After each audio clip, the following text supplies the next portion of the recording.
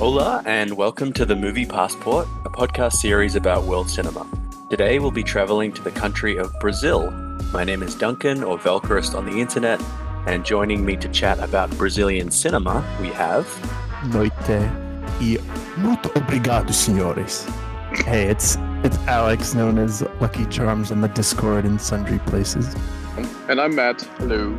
You don't have a cool Portuguese introduction? No. Again, minimal prep work is my MO. Fair enough. There's still time. Thanks for coming on, guys, and welcome to our podcast. Before we get into our main discussion, I'd just like to give the listener a brief history of Brazil and its film industry. So, Brazil is the largest country in South America and the sixth most populous country in the world. Its Amazon basin includes a vast tropical forest that is home to diverse wildlife. The name Brazil derives from the Portuguese term for red like an ember, which is how sailors describe the native timber trees. Brazil has been inhabited by numerous tribal nations, including the Marajora, Tupis, and Guaranis peoples. In 1500 AD, the European explorer Pedro Álvares Cabral landed in Brazil and claimed the area for the Portuguese Empire. In the first 2 centuries of colonization, indigenous and European groups lived in constant war. By the mid-16th century, cane sugar had become Brazil's most important export, while West African slaves had become its largest import. Toward the end of the 16th century, gold was discovered in Brazil, attracting thousands of new settlers from Portugal and its other colonies. In the early 19th century, a political and military revolution erupted, resulting in Brazil achieving independence. Throughout the 19th and 20th century, the country was plagued by civil, economic, and military crises, resulting in a series of violent revolutions. An authoritarian military regime, backed by the United States, ruled the country from the 1960s to the 1980s, after which time civilian governance resumed. Brazil is a newly industrialized country with an advanced emerging economy, but still suffers from significant amounts of corruption, crime, and social inequality. Brazilian cinema had a major impact during the first decade of the 20th century, with local filmmakers producing and distributing around 100 short films a year. Most of these films were made as passion projects rather than commercial endeavors. A popular genre during this era was the reconstruction of crimes that had been recently reported by the press. Musical films were also popular, with actors hiding behind the screen during their silent film projections and dubbing themselves singing. Despite its multiracial population, early Brazilian films rarely employed black actors, and the practice of blackface was common. Hollywood films were also extremely popular in Brazil, making it the third largest foreign market for American cinema. Oscarito and Grande Otelo emerged as the country's leading comedy duo, starring in dozens of films and helping reflect the ethnic diversity of the country. During the 1960s and 70s, Cinema Novo, or New Cinema, emerged. It was pioneered by filmmakers like Glauber Rocha and made in response to class and racial unrest in Brazil and in opposition to Hollywood cinema, which Rocha regarded as superficial and colonial. Notable Cinema Novo films include Black God, White Devil, Barren Lives, and Bye Bye Brazil. Despite a reduction in state funding, Brazilian cinema boomed in the 1990s, resulting in dramas like O Quatrillo, thrillers like 4 Days in September, and crime films like City of God, all of which were nominated for Academy Awards. So that is a brief recap of the country and its film industry. I was curious, before we start our main discussion, do you guys have any connection to Brazil? Have you ever been there? Do you know much about the country? And have you watched many Brazilian films? I mean, no, I don't think I have any, emotion. Oh, I've certainly never visited Brazil or have any emotional connection, really. I mean, we'll talk about it for Elite Squad, but I've watched a handful of Brazilian movies in like school and like media studies courses and global cinema stuff, but nothing major. Yeah, no, I pretty much haven't watched anything. I mean, honestly, like I really mainly joined this just because I've been meaning to watch City of God forever, and this was just a good way to like force myself to do it. But yeah, I don't think I've watched anything from there ever before this. I did go there. I was there during like high school. It was randomly a school trip of all things. I mean, it was a weird thing where it was kind of like it was technically, one of the teachers led it, but like we did it essentially after school ended in the summer, so it wasn't really like an educational trip type thing or anything. Yeah, my mom has more of a connection to it just because she did a year abroad there in, I think, for like her senior year of high school or something like that. There was, some weird program thing that probably doesn't exist anymore. So yeah, and go ahead. Whereabouts did you go in Brazil when you visited? So we covered kind of, three main areas, which being the Amazon, where we, we actually like took a boat, down one of the rivers and stayed in this, and stayed in That's this, an amazing trip. Right, yeah, stayed in this essentially like a treehouse type thing, kind of this like lodging place, kind of built along one of the rivers there. In retrospect, it was pretty cool. I was a little young at the time and just kind of like whatever on it. And yeah, then we did Sao Paulo and Rio. And yeah, I'd say probably, the most vivid memory I had is doing one of those, what we have here in the States is, Brazilian steakhouse, but for real. And, have the thing where they just bring around a whole collection of meat or whatever, and you just kind of say like yes or no, you want that, some of that, kind of like a free for all, like crazy buffet type thing that's delicious. Wow.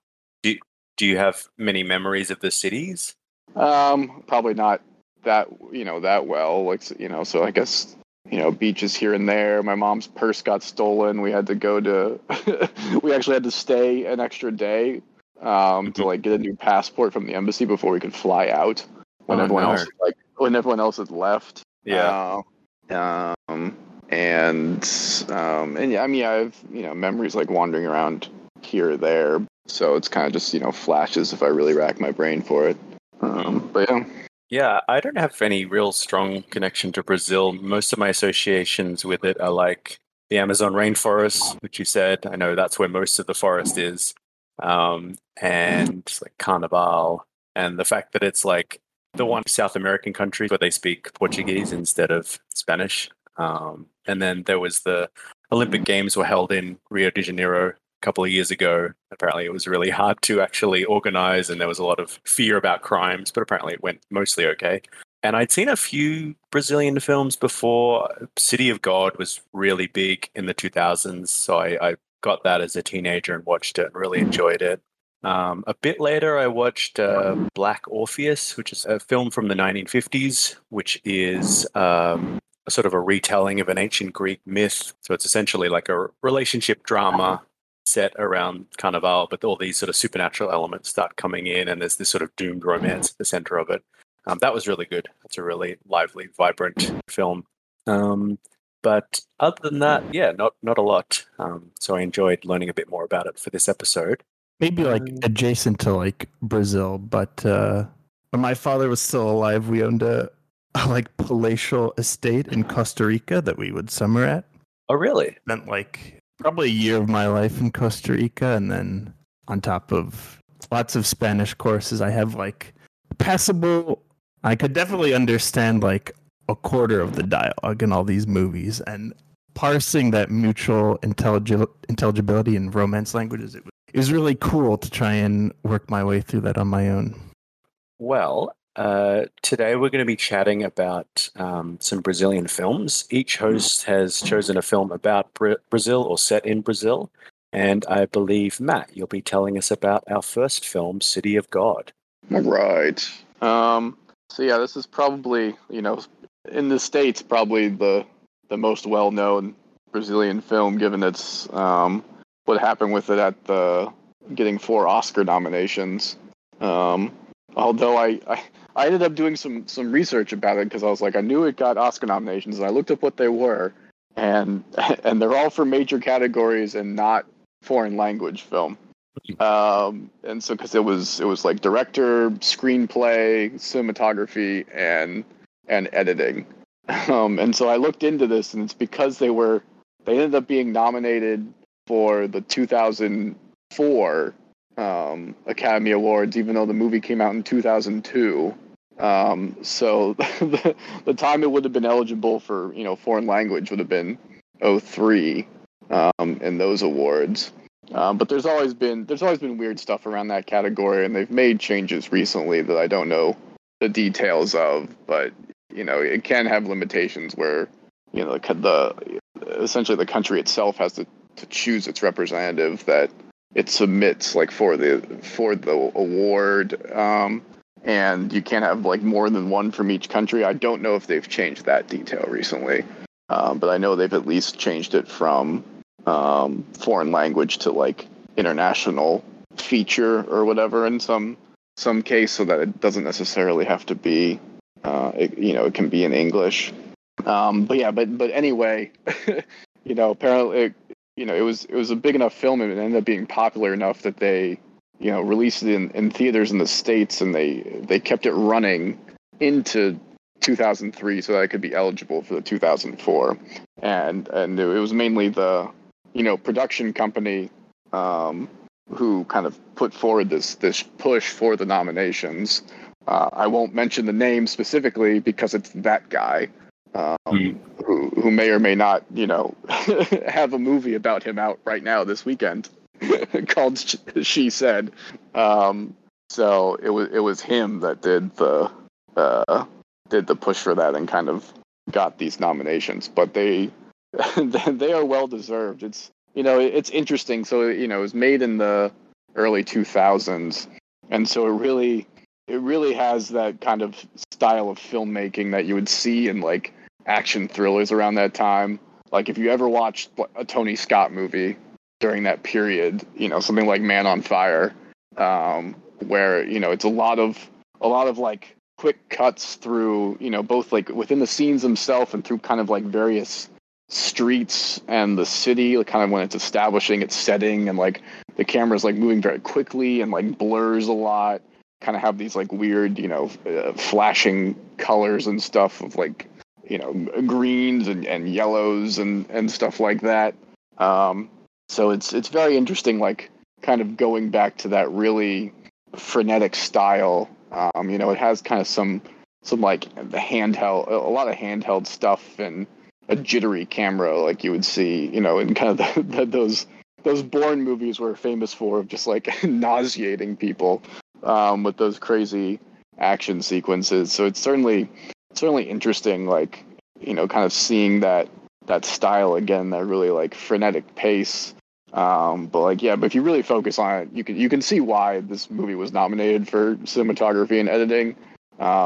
It's very good, and every once in a while it'll slow down a little bit and really have just there's such a variety of interesting like shot styles and techniques that he just like switches through constantly throughout the film.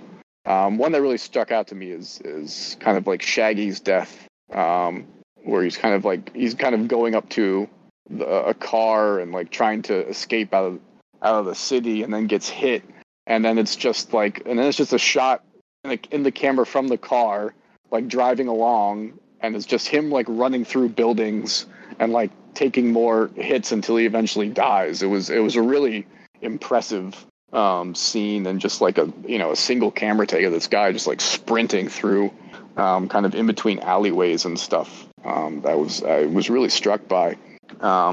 Anyway, I kind of just jumped off here, but this a movie kind of it's a crime thriller. It's kind of one of your classic kind of in the thick of it all type movies where you see characters and actors kind of age up, kind of in this in this city where it's very, very hard for any upward mobility. And so you're kind of, stuck between very limited options of what you're going to try and do to survive and make a living in the world. And so, yeah, so it's kind of, we see kind of a few characters grow up through it and, get representations from either side of the tracks, as they might say. So it kind of has stuff that, we've seen in other things, your Slumdog Millionaire type thing, or your Boys in the Hood, where kind of you get that, just kind of get this like inner city lifestyle and try and how they're making their way through life, and then obviously the drug trade and the gangs and get involved in all that, and we kind of just see these characters going through it, and yeah, just some really interesting, just not any actors you would ever heard of, with the extreme exception of Alice Braga, who has transferred over into pretty well known in the States at this point and doing various things. Fernando Morales, the director, also, had kind of, this was his big hit, and, went on to do the Constant Gardener and Blindness, and has done some stuff for HBO as well. Just a really skilled director, and, kind of does that Wire thing where, it's a lot of just like local actors and, no one trained or whatever. They just kind of, just bring in citizens and extras and all that stuff and just have them in here.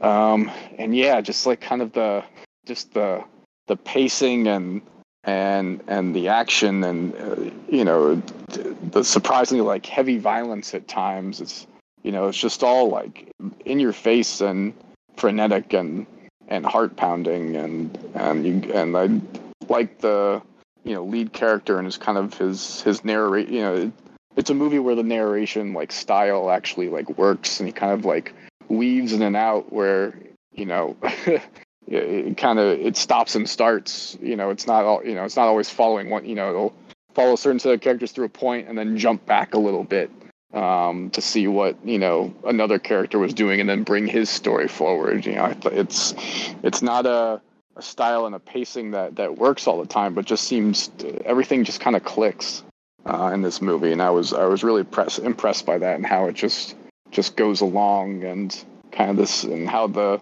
main villain comes out and is kind of the focus like throughout the film up until his eventual demise, a really Omar-esque demise, as what happened in The Wire.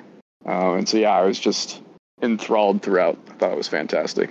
Yeah, the reputation of this movie certainly precedes it, and I was really excited to watch it, and it did not disappoint. I feel deflated because I was going to talk a whole lot about The Wire, and you sort of beat me to it, Matt. Yeah, I was reading as well that like there were not enough like trained black actors in Brazil when this was made.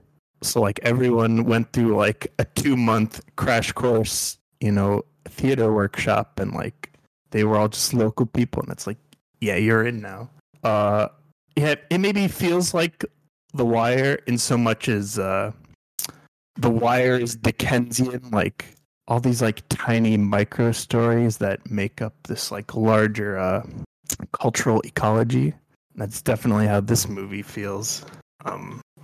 And it's cyclical too. Like that's always a big thing with the drug trade, or the war never changes. All that style of stuff where one person rises and then falls, and then someone else rises in its place, and it's just the same over and over. Yeah, the very end was Wire series finale. Like the game remains the same, but Michael becomes the new Omar, and the rents will be the drug lords, a generation from now.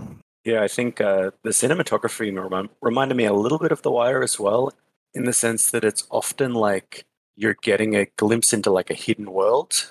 There's a lot of shots, especially with Rocket, because he's trying to take photographs from afar. He's sort of peering through objects, peering through windows and gratings, and sort of seeing what life is like at the margins. And just that feeling of like entrapment The idea that this underclass of people are kind of trapped by their environment and trapped by social and economic conditions to the point where it's almost impossible to avoid being sucked into crime. Because you're taught, like, if you want to get ahead, crime is the only way to do it. And, there's several scenes in The Wire of characters trying to get a proper job and either being humiliated or losing the job or just, being sucked back into that world because it's just, that's all they have. Just this sort of marginalized group of people who have been like locked away by society, and they're not seen and not thought about by everyone else, but it's like sort of getting a little glimpse into that world, what it's become. It feels so like isolated too. Like the police have barely any presence, and it's like beyond the newsreels. It seems like no one cares. It feels like it's a war zone in another country, and not just like a different neighborhood in the same city. Yeah, absolutely. The cinematography is really amazing. That's the first thing that grabbed me when I started watching it. And I'd seen it a couple of, maybe like more than 10 years ago, but it was a pleasure to watch it again because it just grabs your attention so quickly. And I think it lacks the sort of the patience and the deliberateness of The Wire, but it's more just sort of like frenzied. The way the camera moves through everything, the colors are so vibrant, almost garish. It's almost like grotesque at points, how sort of colorful and like bright it is. You get a sense of the heat and the bright sun splashing off reflective surfaces and sort of drawing beads of sweat from people's skins, and they're always kind of like shielding their eyes. And just that sense, like it's perfect in the opening scene where you're just looking at a chicken, looking around, terrified, like getting snatches of images of its environment and realizing it's in danger. And I feel like lots of characters experience that throughout the film, where they're just kind of, there's so much going on that they don't even know what to focus on. And it creates this paranoia, like you don't know where the gunshot's going to come from, or the knife's going to come from, or the danger is going to emerge. And also, like, I love the non-linearity, both like spatially and narratively, like the fact that you're sort of jumping from person to person, and it's like, now I'm going to tell you this guy's story, or like, it's not time to tell you this guy's story. And it creates this sense of like a lived-in world, but you're not moving, you're sort of jumping back and forth in time. But also, you're often, the buildings that make up the city aren't really discrete, demarcated spaces. They're often like flowing through the city streets, jumping in and out of windows, where the city is almost like doesn't matter. Like they tried to impose some kind of order upon this space, and it doesn't matter. Everyone just kind of moves to the beat of their own drum and moves along their own invisible sort of pathways and whatnot.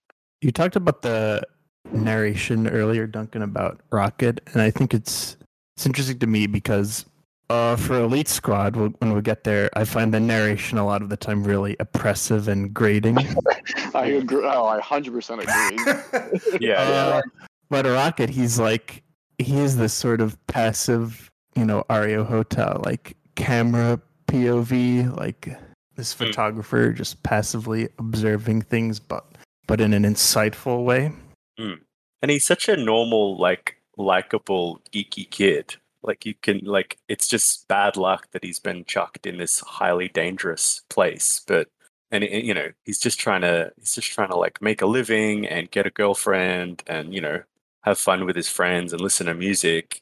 And it just his life just keeps getting interrupted by this horrific gang violence. And again, he tries to do things the right way, but it's like this system is just not set up for that. He's immediately discriminated against and thought of as a hood, and then he starts thinking, all right, well, I just want to like get some money and impress this girl, so I have to commit a crime.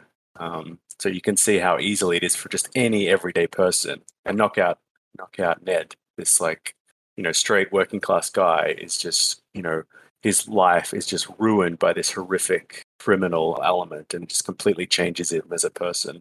And so many characters are like, this happened to me and I want revenge. This happened to me and it's traumatized me and I want revenge.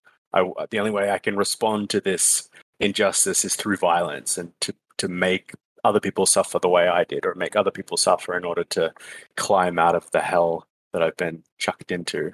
But I think, yeah, it is really good to have Rocket because he is likable and there's so many really repulsive characters in this. So it allows you to sort of attach onto someone and root for them and feel protective of them.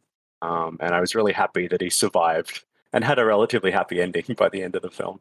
Right, yeah. Even though it's just like a minimal paid internship that he gets from like all his hard work, Yeah. like still just barely gets his foot in the door. Yeah. Going into basically a war zone to photograph the most dangerous people in the country. Yeah, and then like no one else has the ability to. But yeah, no, you mentioned the sequence where he tries to go commit a crime to get money and just like keeps running into people that like he ends up like liking and making friends with. I couldn't do it, man. Like that was Knockout Ned. He's cool, man. Oh, I really like cool, man. Yeah, I got her number. Oh, this Sao Paulo guy. Fuck this guy. It's like, oh no, man. He's just like hippie who we can like smoke with. No, like let's leave him alone. It was great. Which is really hopeful, which shows like once you actually connect with someone, it's hard to kill them. So like all these gangsters just shoot first and ask questions later. But if they for a character who just stops a little bit, even though he's compelled to commit the crime for whatever sociological pressure he's under, he realizes no. Once I establish a shared humanity with someone, it's actually hard to kill them. What did you guys think of Little Z? Yeah, that's the thing. There's a lot of child violence in this that's pretty wild. Mm-hmm. And yeah, definitely not for the faint of heart. And yeah, certainly the maniacal laughing of the young actor kid who does that scene with the motel is pretty wild.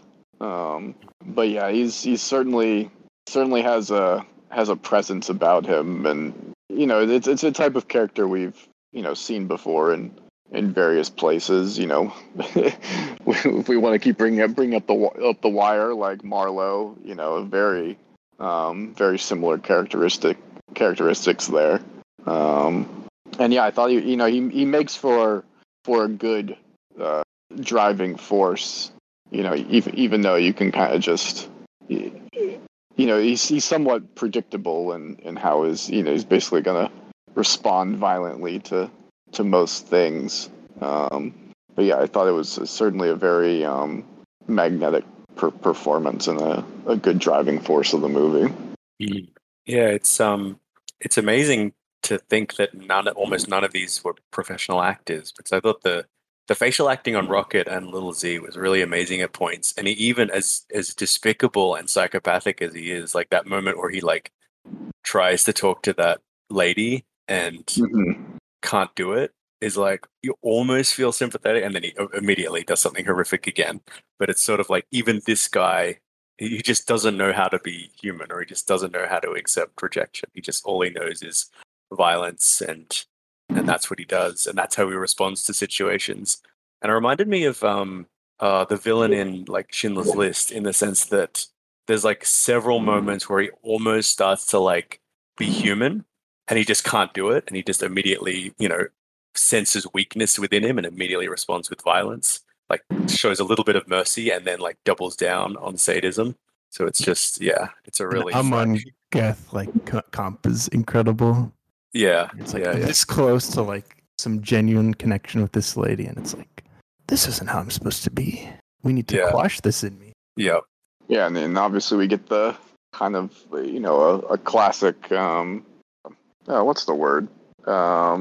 Not foil, but anyway, a guy in Benny who I thought was a great character. Really enjoyed kind of the older actor and him, his like transition from kind of like a hood to what's the term they used in the film for just kind of more of a laid back hippie style, groovy sort of. Yeah, there was something else I'm forgetting, but anyway, he's kind of he's kind of like the wait, say that again. Playboy. Yeah, there you go. That was definitely one of them.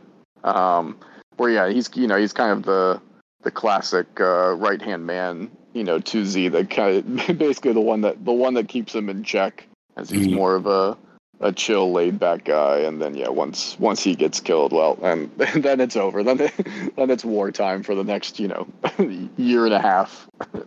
It gives it such a tragic, epic quality that, like, the one, once he is killed, it's like all bets are off, and the favelas just descend into violence and horror. Mm-hmm. And it was just because of just because of a stray bullet that didn't find its mark, and just because a particular song was playing or a particular lights were flashing a certain way. It's like that moment changed the fate of this entire area. Mm-hmm. And it could have easily gone the other way, and maybe the City of God could have gone in a more humane, trajectory if Benny had been in charge rather than Lil Z. Yeah. What did you guys think of the sort of movement through time, like the fact that it starts in the 1960s just as the City of God is being built, and it's mostly just open spaces and dusty plains and forests, and then it becomes more just this urban jungle, and then slowly just disintegrates with bullet holes and flame and decay. I mean, yeah, like I always like that kind of going through time and seeing something build up, even at the cost of time jumps and a frantic pace. We can make some, as the arguments that went around over House of the Dragon, and all the years it's covered and various jumping through time. It's certainly a hard thing to do, especially in a movie format where you only have 2 hours to do all this. But I've always, the reason I read epic fantasy in the first place is I always like to see, I always want to see more of the story. So I always like to have kind of the background and everything, and see kind of, as many paths as possible that kind of have led to, whatever climactic moment it is, or whatever kind of the major turning points are in the story. So I always like having that history, especially in a film that's very much about a particular city, and kind of its development over time. I think it's important. Yeah, it's great world building. You see the place being built over time, the political influences that caused it, the role that drugs played in changing the society, all the different characters that make it up. Like, you meet so many different people, and Rocket is trying to explain who they are and why they're important. And at several points he even says, "Oh, this guy's important, but I'll get back to him," and he never gets back to him. So it just has this really cool conversational style, like he's just kind of escorting you through the City of God and telling you all of the stories, all of the little narratives that make up the fabric of it. I also love the idea of like a hidden history, or a history that hasn't been told. Like the history of Brazil would be told from a very top-down colonial point of view, but this is the history of the City of God. It's the history of a small place. But even this small place that no one thinks is important and is filled with people who society doesn't care about, has this powerful, tragic, sometimes comedic, epic story, epic battle of wills and personalities and hopes and dreams sort of churning around inside it. And I thought it was funny how, like, even in the City of God, there's like a nostalgia, this sort of romantic nostalgia for what drug dealing used to be with the Tender Trio, like these sort of Robin Hood figures. They used to be the criminals, but then gradually worse and worse criminals took over, and worse drugs started circulating, from weed and then to coke and then to worse things. And guns started to be involved, and it just kind of, obviously rose-colored glasses, but the idea that even the criminal underbelly was corrupted. Yeah, it's so packed with ideas, and a lot of the ideas are only given a few sentences. But I liked how, when the City of God was being formed, Rocket says something about, the fat cats in politics don't really care about us. They only care about these people. They just want to get us out of the way. The fact that it shows why a lot of these drug lords are tolerated, because they actually keep the peace, that it's better to have one big, powerful drug lord. And you even see Lil Z, as horrible as he is, he's going around saying, like, we don't want violence here, we don't want killings here, we don't want these going around wildly attacking and robbing people because that is bad for the community, or it's bad for the police coming in and scrutinizing what we're doing. And it shows you the police corruption that all of this depends upon, and the fact that the police are exploiting this suffering and this violence, and that even little Z, as powerful as he seems to be throughout the whole movie, is really just a little fish in a big pond that the police and the politicians are looming over and can just strip him of his power whenever they feel like it. So it weaves like a complex sort of socio-political tapestry, I thought, in a really entertaining and sort of blithe way. Yeah, for sure. Any more to say on City of God? No, don't think that's about all I got. All right, well, let's shift from the dealers to the cops. Alex, would you like to tell us about Elite Squad? Sure. So my pick is the 2007 Brazilian crime film Tropa de Elite, or Elite Squad. This is José Padilla's second film. It really put him on the map, and as I'll be repeating a few times, how obscenely popular this movie and its sequel were. It's based on a semi-nonfiction novel by Luis Eduardo Soares, co-authored by two ex-BOPE officers, Andre Batista and Rodrigo Pimentel. Pimentel has co-writing credits on the movie as well, and I think he was like on set in an advisory capacity, like if you want to like accurately portray, the BOPE culture. Both of those ex-officers were censured, and they had their lifetime pensions threatened. And there was some really serious legal saber rattling, but I think they got off okay because of their involvement in the book and this movie, because the state government for Rio and the PMERJ really hates the book and these movies because they view them as slanderous and libelous, and how negatively they portray the police institution. So whatever your impressions about the movie are, again, when we get to it, whether it's, authoritarian or not, but state government of Rio hates these things. The main screenplay is written by Braulio Mantovani, who also wrote the screenplay for City of God. So we have that, starring Andre Romero, Caio Junqueira, and Wagner Moura, who really exploded in global popularity in 2014's Narcos as Pablo Escobar.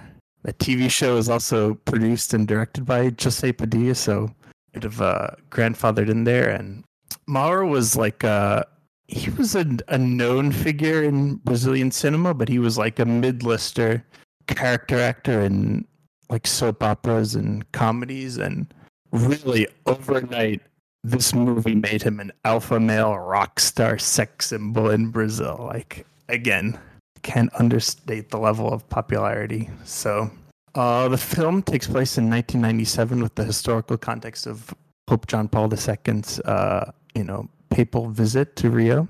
It follows two fresh greenhorn police officers and their travails dealing with the hopelessly corrupt institutions, and then Moura plays Captain Nascimento, who is a member of BOPE, the titular elite squad.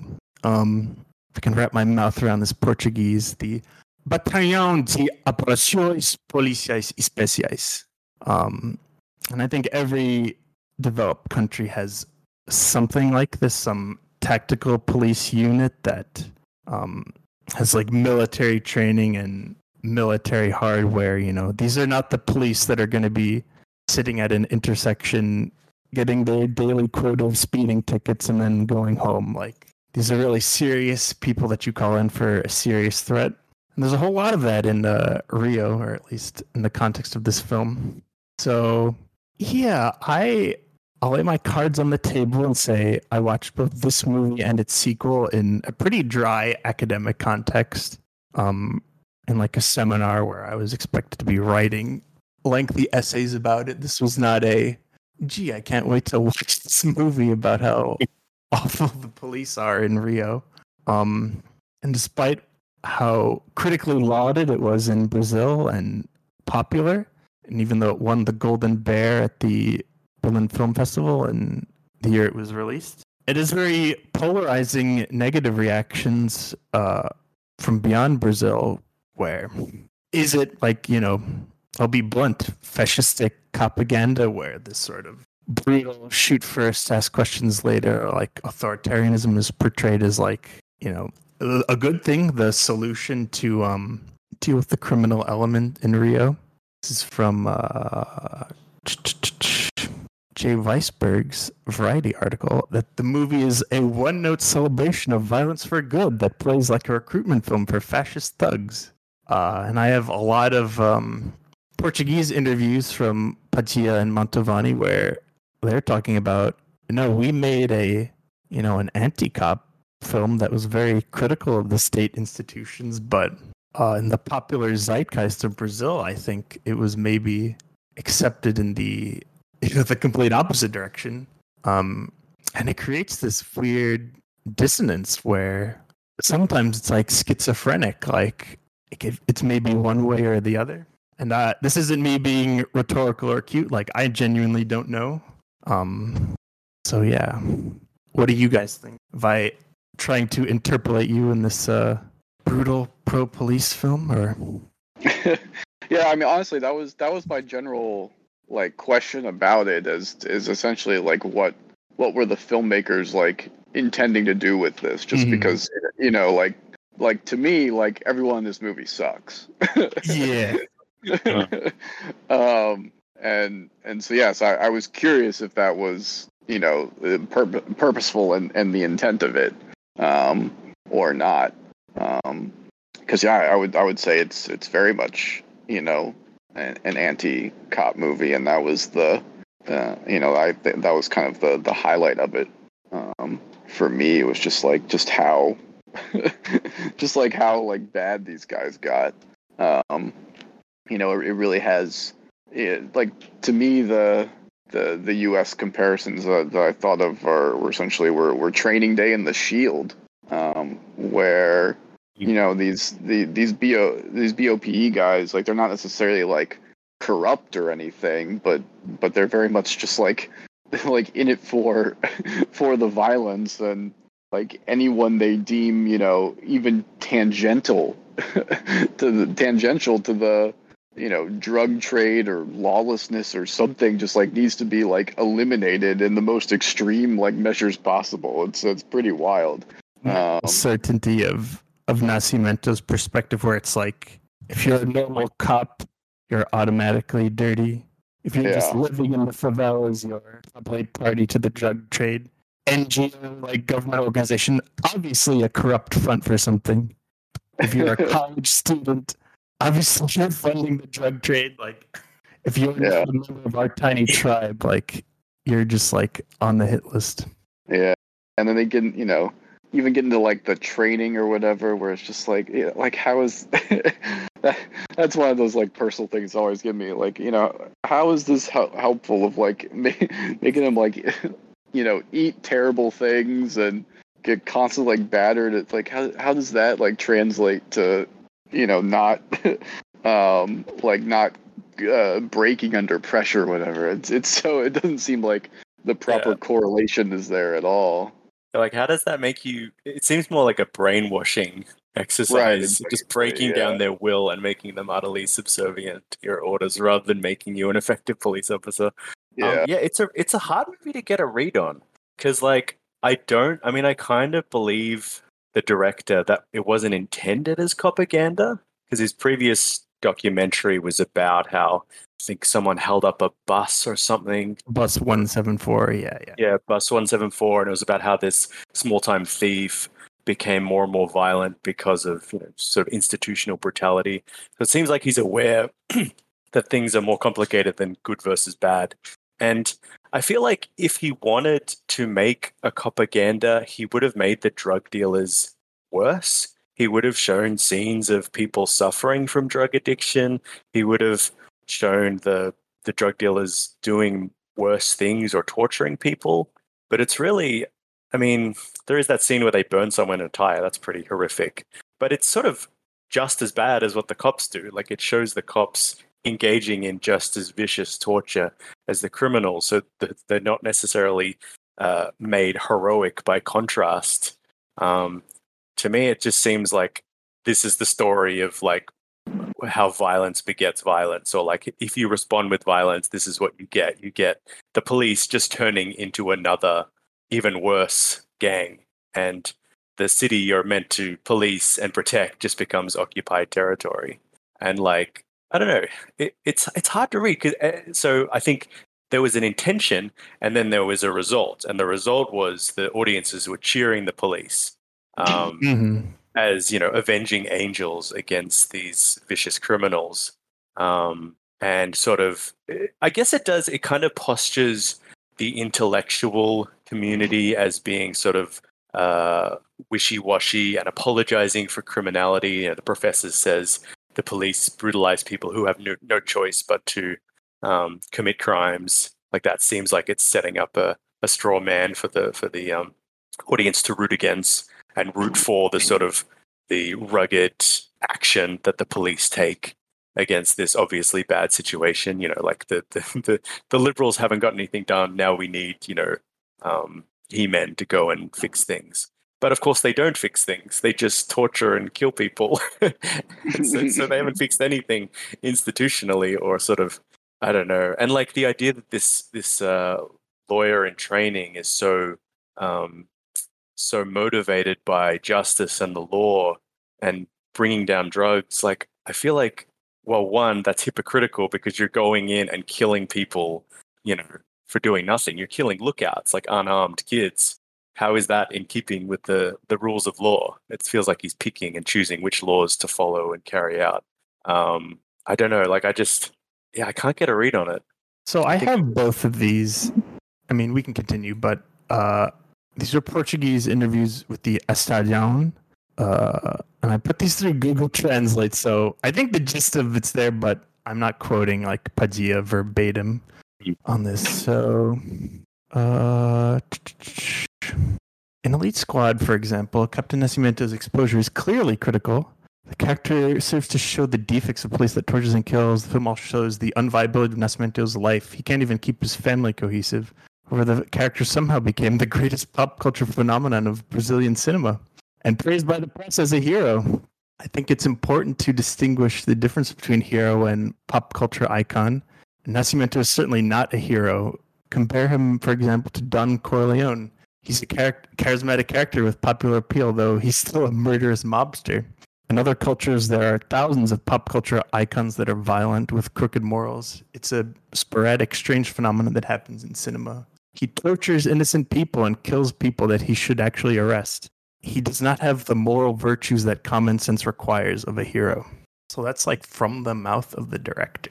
But when things are framed with like all these montages of violence and, torture with rock music in the background, it's maybe a little weird.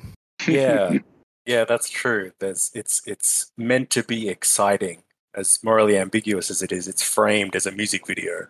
I think there was sort of trends in American cinema as well, where kind of these fascist anti-heroes became really popular in the 70s, like Dirty Harry and Death Wish with Charles Bronson.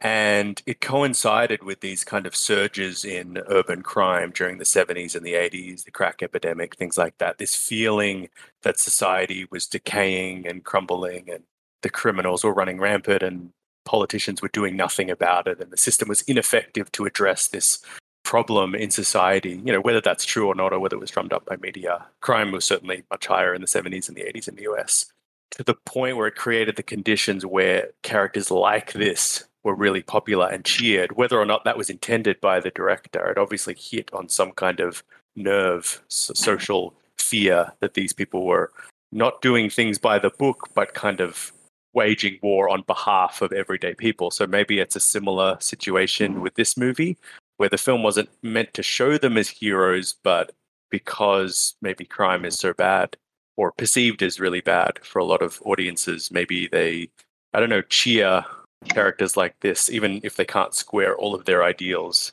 They just they cheer them because it seems like they're on their side rather than the criminals. I don't know. It's very sort of bleak idea. Like, well, he's a bad guy, but at least he's our bad guy. He's punishing them and not us. I don't know. It's very So, Wild like, West, I guess. McConaughey and True Detective, like, we keep the other bad men from the door. Yeah, exactly. Yeah, like it's very reactionary. It's like the current system is weak. We've been made to feel weak, so we need someone strong and ruthless to, set things right again.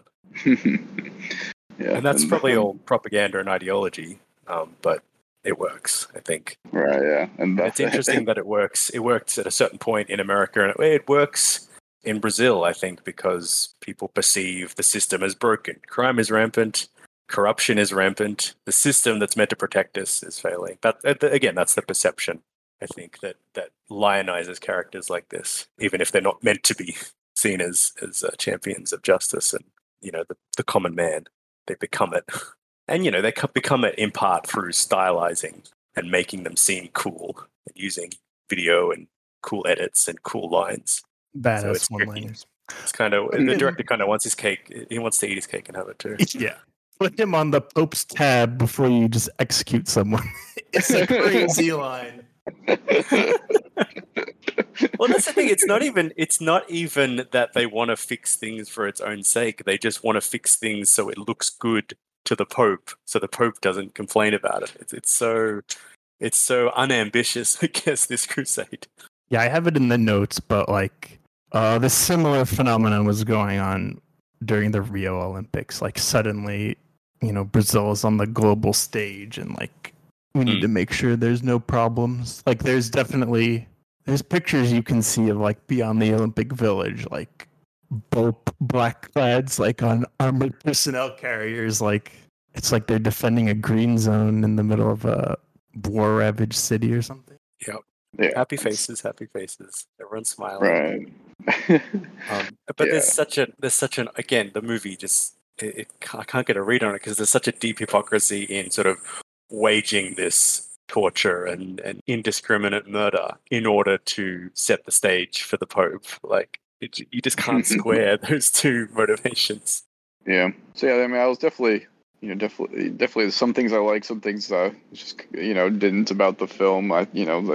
Obviously the central character of Wagner Moura is a very magnetic actor and performance. Similar to what we did with Escobar.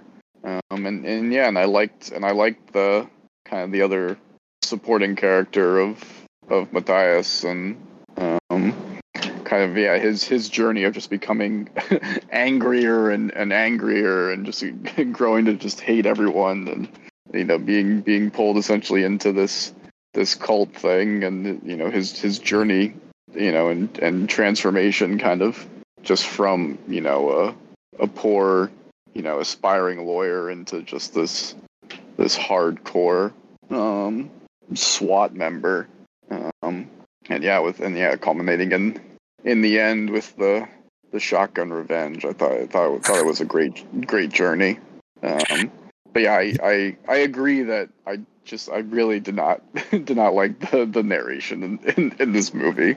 So here's a big bombshell. Like this movie infamously like had a pre-production leak where the whole movie was available, and like the original cut of the film did not have any Wagner Moura narration, but they liked him so much that they like added all that so he could like have more to do. And I wonder like how the film plays without it's like oppressive, like seeing Matthias like curse out all these people and being like awful, dressed in black. Like these people had a peaceful protest, and then Nascimento's narration, he was turning into a real dope man. Yeah. Come on. I mean, yeah, he was insulting. Yeah, I mean, he was just constantly insulting those like students, just kind of like these like rich, oblivious,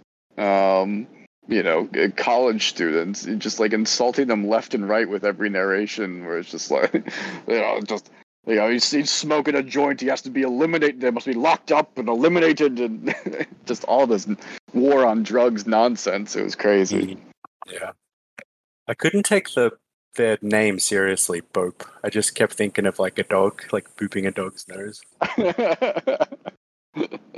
What did you think of like in class? They spent like at least 3 scenes talking about Foucault. What was the point of that? Oh, well, again, I'll lay my cards on the table. I've only read all the volumes, History of Sexuality.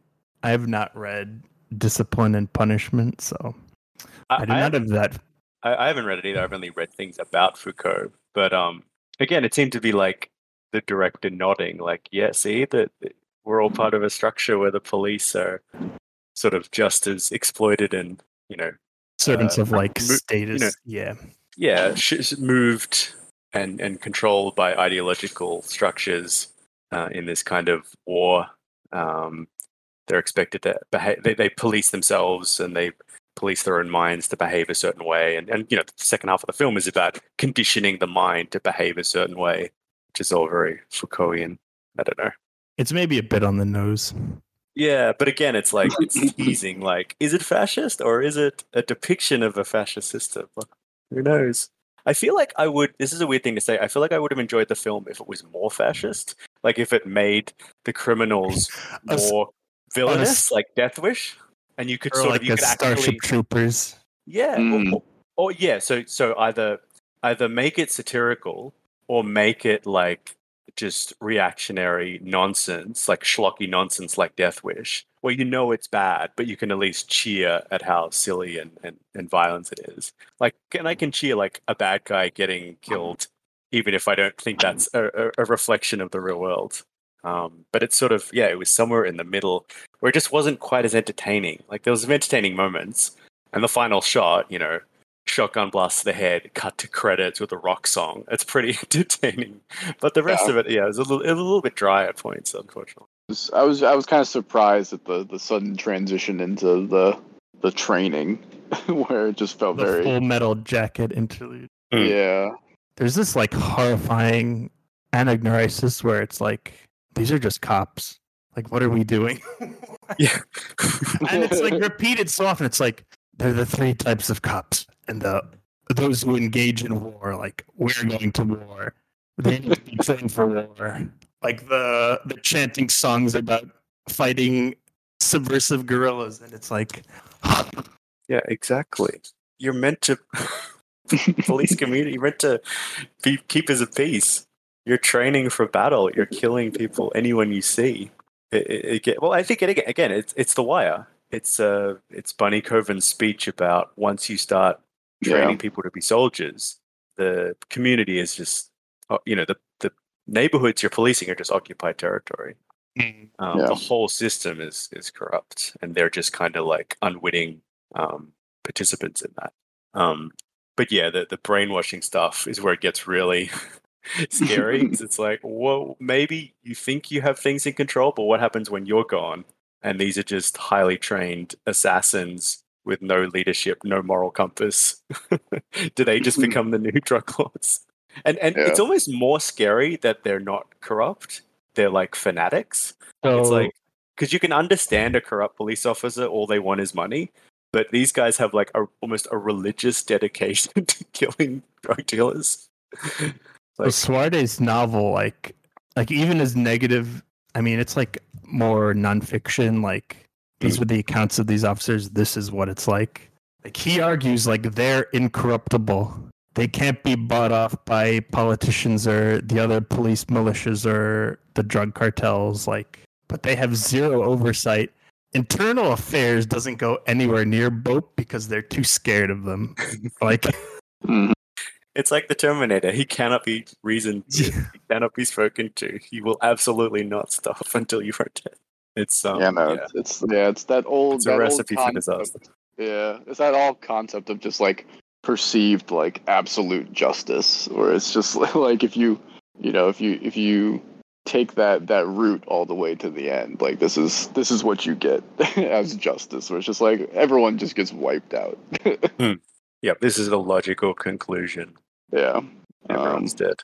Yeah, as a random side note, I will say my favorite scene in the movie, and I found it to be like comedic too, was kind of the leaders of BOPE just sitting around the table discussing the recruits coming in as to like who might make it at the end of the training.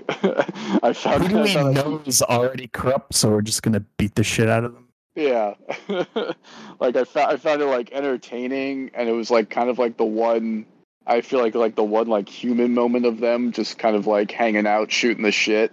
And also just like planning how this training was gonna go, and it was like comedic and stuff. Even though it's obviously kind of within their in their like cult brainwashing type stuff too. But I really enjoyed just kind of the dialogue back and forth of that scene. Also kind of flippant, but my partner's Right. finishing her MA in creative writing, and often I'm saddled with being the beta reader and copy editor, unpaid. I was reading something like about a dystopian society and like the authoritarian police. Like, well, their personal sigil was like a skull with a knife in it. My feedback would be, it's like maybe a bit too unsubtle. Could we tone that down? And Bob was like, subtlety, what's that? Right, Yeah. Lord.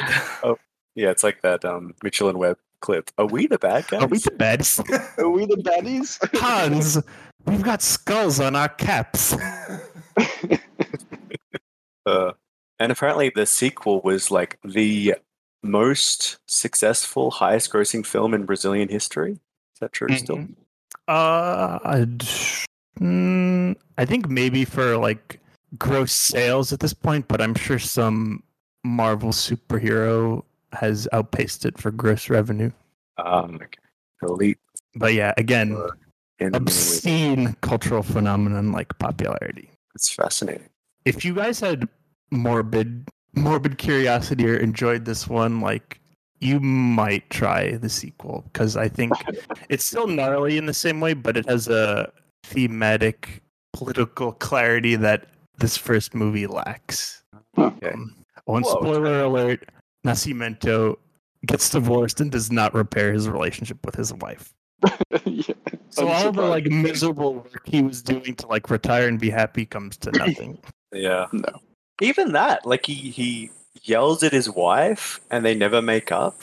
Like, if they wanted to make him sympathetic, that would, I don't know, they would have had a makeup scene, or they would have had some kind of reconciliation. But like, I don't know how he's seen as a hero, or is he just sort of, is that just, he's just a man, he's just living on the edge. I don't know how it's seen by people who love him. Mara has this incredible body language where it's like he's lolling his head like a rabid dog, like wagging his finger in someone's face, and like it's maybe like silly when it's against the aspirant recruits, but I mean, we don't see like any physical violence, but just seeing that body language deployed against his wife, like just immediately clench up, tense back in my chair, like so uncomfortable. No, it's a great physical performance, and like you see it at the beginning where he's sort of twitching nervously before a raid, and then he's kind of beating up and slapping one of the drug dealers, and you get that sense. And later in the scene with the wife, that he's just got this sort of animalistic rage inside him that he tries to harness, but sometimes he just can't control it. And it's when he can't direct it, like he can sort of channel it in what he sees productive ways, but air quotes, sublimating it healthily. Yeah, ultimately it just poisons who he is. I had no idea he was Brazilian until I saw this. You just assume he was like Hispanic of Right, yeah, I just assumed from some Spanish country or the other, whatever South American country. What is he does he star in American films? No, well, just when I saw him as Pablo Escobar in Narcos. Narcos. Yeah, sure. Yeah, that's like, if you're, I don't know if you've watched it, but it's an incredible performance. Yeah, no, I haven't seen it. Yeah. All right, I might move on to our last film. So, Central Station, or Central do Brasil, is a 1998 drama film directed by Walter Salles. It tells the story of a jaded, middle-aged woman named Dora, played by Fernanda Montenegro, who works at a train station writing letters for illiterate customers. One of her customers is the mother of Jose, a poor 9-year-old boy. When his mother is killed by a bus, Jose is left homeless, and Dora takes him in and eventually escorts him on a trip to northeast Brazil to find his father. This is a pretty simple story, but it's really enhanced by powerful, subtle performances and striking cinematography. It's often bleak and cynical in tone, but this is punctuated by moments of hope and humanity. I really enjoyed parts of this film, but I found it dragged at other points. I think the highlight of Central Station is the relationship between Dora and Jose. I think it's a moving depiction of two lost characters who simultaneously resist and long for connection. And I thought the ending was really moving as well. So yeah, pretty good movie, I thought. What did you guys think? I think I was the only one who watched it, right, Matt? That's right. Yeah, I was. Yeah, I think like on paper it seemed like maybe this would be kind of saccharine and overly sentimental, but it's not really like that for most of the film. And like it was good. I was along for the ride, but I was genuinely like hunched over in tears at the like final monologue send off. It was just so upsetting. Again, yeah, my father died when I was pretty young, so like the existential despair of like, I just miss my father. I know the pain you're feeling. If I could help you, like maybe I could heal myself. Like, it's not as sort of conventional as you might expect from, say, a Hollywood film. Like, neither character is especially likable at the beginning, but they're also recognizably human. I think, yeah, Dora's just very jaded and selfish. She just doesn't care about other people. And I think she's really sort of closed herself off to other people for whatever reason. And that just makes her initial response to the kid just like, why are you bothering me? She just doesn't care about her customers. Like in a normal film, you'd expect them to stay together, but they don't. But it's still, I don't know, it's still powerful. Yeah, I don't really know what to say about it. I thought both performances were really strong, and just those moments where they start to connect was really beautiful. Dora telling him about her father and then finally referring to her father at the end is really powerful. And it seems like both of them are just missing someone, and Dora's almost like this person who was missing something, and she recognizes that he's also missing something and trying to, like, even if she can't find that thing for herself, she can try and find it for him. So maybe she sees a bit of herself in him. I don't know. But it was sort of the initial scenes at this train station were really brutal. Like, it showed how callous everyone was to each other. Like, she sees a thief run down the tracks and get shot, and she just, has no choice but to shrug it off. All these homeless people and thieves are just, treated like rubbish. And she sees one of the police officers trying to get rid of Jose after his mother's been killed. So it's like a portrait of a very callous, individualistic society. And even when they're traveling, it just feels like they're strangers for a long time. But it's not until like they're both forced into desperate circumstances that they start to connect. Like, it feels like really when they've lost all their money, they've lost everything. And Jose suggests, why don't we try and make some money writing letters, that they kind of start to click with each other. So yeah, I liked that. I liked seeing the transition from the city to the countryside. That was kind of cool, because the first two films we talked about were in Rio de Janeiro, but this one actually goes out into the countryside a bit more. And you see it's quite bleak. There's a lot of hopeless and poor people, and most of them sort of turn to religion or alcohol to kind of like escape. Yeah, I don't know. Like, I didn't love it. Like, I did actually find myself checking my watch, but then other points I'll be like transfixed by the performances. yeah, also, I mean, I'll reiterate what I said like in our chat, that I sort of bemoan that like all of our choices revolved around Rio in various flavors, and it's like, this is like we're doing our American cinema roundtable, and everything's about New York City. Like, like Brazil is a massive country that contains multitudes, but at least in the context of this one, like the sense I got was that like urban life is just this soul-sucking like ennui where you see like a pickpocket executed, and that's just a part of daily life. You go on, and it's like leaving the city is this spiritual cleansing, I guess, which ties into like all the thematics about, a pilgrimage, like navigating a sacred space to go elsewhere. Yeah, I don't know if was it Walter Benjamin? He talks about the flaneur, the sort of the city stroller, and how to make sense of cities, a lot of people would just kind of walk around them and just kind of coat themselves in this armor, where there was just so much going on in a city that you almost had to become detached from it. Otherwise, you'd go crazy. It's just sensory overload. Yeah.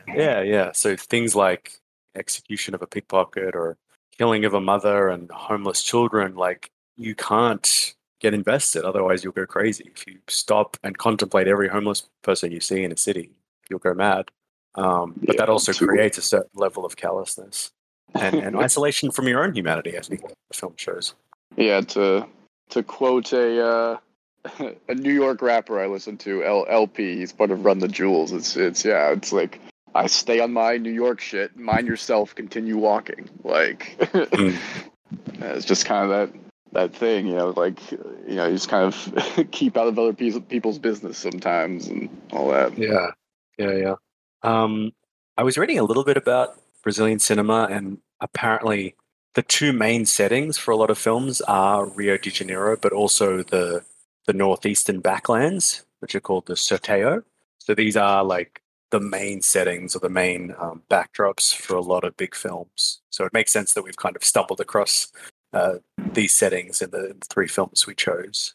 But it talks, especially Cinema Novo, the sort of 70s and 80s Brazilian films, it talks a lot about the territories of crisis. So the favelas, overpopulated, overrun with crime, and then the northeastern backlands, which are impoverished and barren. So we get sort of both of those bleak places, bleak for different reasons.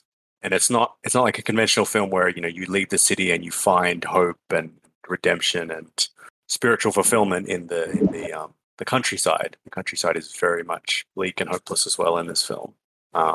Thankfully, through a series of mistakes and missed opportunities, they find their way to a group of people who can take care of Jose, but they very easily couldn't. Yeah, the landscapes were so striking and beautiful. My like chauvinistic perspective is like Brazil equals urban sprawl and tropical rainforest, and that's it. Yeah. Seeing this like savanna, like drylands, like it looks like something out of a Western almost. Yeah, absolutely. Not what you'd expect at all. Yeah. I thought it was also interesting how the movie is kind of like a quest narrative, but they never really reach their destination. And a lot of the places they occupy are these kind of interim points. So the train station, it's not a destination in itself, it's a place between places. And then they're in cars and buses. They're often at truck stops, motels, on the road, at markets. It's all these kind of interim places, these meeting or these crossroads, but they never quite reach their destination. And maybe that says something about life, that you never really reach somewhere. It's really just about the process or the becoming. I don't know, but I like that. Reading, I don't know if you read this, Duncan, but both the montage at the very beginning of the film and like when they're in Bom Jesus, like transcribing letters, all the people in those scenes are not actors. Those were like real people passing by, like transcribing letters, like for. Oh, really? Yeah. Wow. It lends this sort of earnest, like verisimilitude, like. It felt like those people in the country, the non-actors, were given more attention. Like, because the ones at the station, they're often cut. What they were saying was spliced up with other images and other voices, and they were just, stimuli amongst other stimuli. But it felt like the camera was very clearly centered on them in the countryside, and it seemed like Dora was more receptive to what they were saying. Like a connection there. That reflects her emotional state. Yeah. I'm actually listening to people, and it's not just next. Yeah, and maybe that's because, like, to me, it felt like because she's actually tasted desperation that a lot of them have felt. You know, she doesn't have a home to go back to. She doesn't have a job. She doesn't have a routine. She can't fall back on that. You know, she has no money. She feels the fear of not knowing what's going to happen that night, of not having a plan. So I think maybe she takes them more seriously, maybe. And you could easily go the other way. It's like, I've got my own problems. I can't take yours on board. But I don't know. She seems a bit more receptive. Like, okay, yeah, I see what you mean. I see if that helps you, then I'll try my best. It is hard, though. It's hard to get a read on her. She's very closed. And I think that letter at the end is the closest we get to what she's going through. I had watched Shakespeare in Love like years ago in a Shakespearean film course. Mhm. And I'm like flabbergasted that Montenegro lost to Gwyneth Paltrow. Like, oh my goodness. I know, one best picture too. Like, so I unapologetically really like Shakespeare in Love. But yeah, it probably should not have won as many awards as it did. Yeah. Um, Yeah, I remember loving it as a kid. I haven't watched it as an adult. But yeah, it feels like Paltrow was the hot new thing. yeah, I mean, yeah, like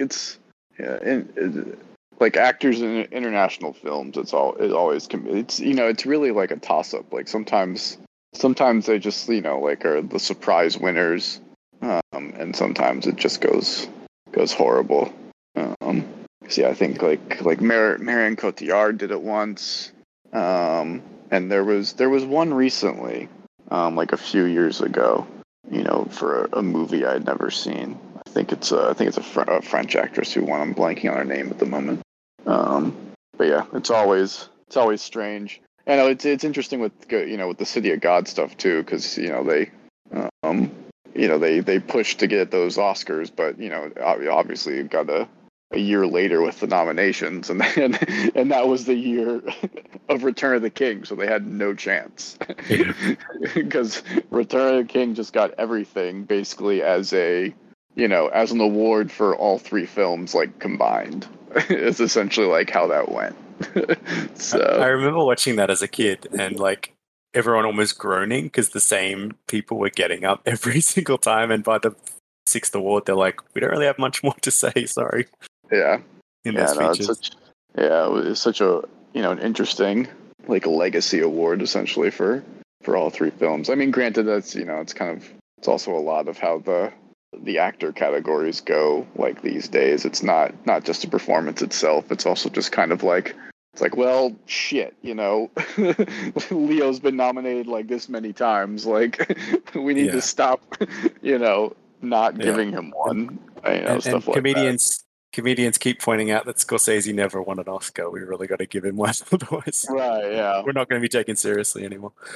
And it is hard to appreciate, I think, Fernando's performance because it is so subtle, and there's not necessarily a clip you can show, except maybe the final scene, that really highlights what she's doing. It's very slow and subtle, as opposed to maybe a big speech that Gwyneth Paltrow gives in the film. So it is tricky because it's very much certain performances are, I think, prioritized or given more attention for awards. All right. Well, we might leave it there.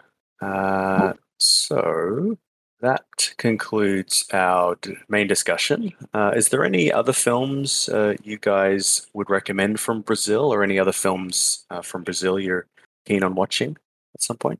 There's another, I would recommend Carandiru, which I think was in 2003, 2002. And it's about the titular prison penitentiary where there was like a very low-key riot, and they have a different acronym, but it's the equivalent of BOPE in the state of Sao Paulo, where they went in and just massacred like the prisoners. I think there was over 100 deaths, and like televised, and it was so brutal, so shocking that it like galvanized most of Brazil against like the police state and advocating for prison reform. But the actual movie is, I mean, that's the climax, but the actual movie is like this sort of Canterbury Tales, episodic stories about the various prisoners and their lives and their histories, and these were real people, and not statistics. And for So the actual principal photography was at the prison, like years after it was decommissioned, and like after they finished filming, like the whole establishment was demolished. So there's something really eerie and creepy about that in context. Yeah, snapshot in history. Matt, any films you'd recommend or want to check out? No, I don't. I'm not very knowledgeable about kind of other stuff coming out of there. What was that film you mentioned at the beginning? You said something like Black Orpheus or something? Yeah, Black Orpheus from the 50s. That's a really good film. It's a lot of like dancing, a lot of really cool shots of carnival, cool supernatural themes and romance, tragic romance at the center. That's a good one. Yeah, sounded interesting. Yeah. You might also be interested in City of Men. It's there was a TV series adapted from City of God, and then City of Men is kind of like an adaptation of the TV series. It's really good. I would highly recommend it. I enjoyed it just as much as the City of God. I think I wouldn't mind checking out Blindness, which is also by the director of City of God. I don't know if it's set in Brazil or not. I think it's a bit ambiguous where it's set, but it's got Brazilian actors in it. Yeah, because it's like a dystopian future type thing, I think. Yeah, right. Yeah. I don't know how far in the future it's supposed to be set, but yeah, it's essentially, it's a kind of like a plague type story. Where everyone goes blind. Because I never did watch it. And I've only watched like half of The Constant Gardener, but I have that DVD sitting around here. So I should probably like eventually watch. Yeah. But yeah, I mean, with Blindness, because I think it's Gail. I think it's Gail Garcia Bernal, who's the lead in that, who is usually good for a pretty interesting performance. Yeah, it's an interesting idea for a movie, so I wouldn't mind checking it out. I've never seen a Cinema Novo film, so I wouldn't mind seeing one of those, maybe Black God, White Devil. They're very sort of political films. Also, 4 Days in September from the 90s. I think that dramatizes a sort of a left-wing political attack on the right-wing government. Apparently, that's really good.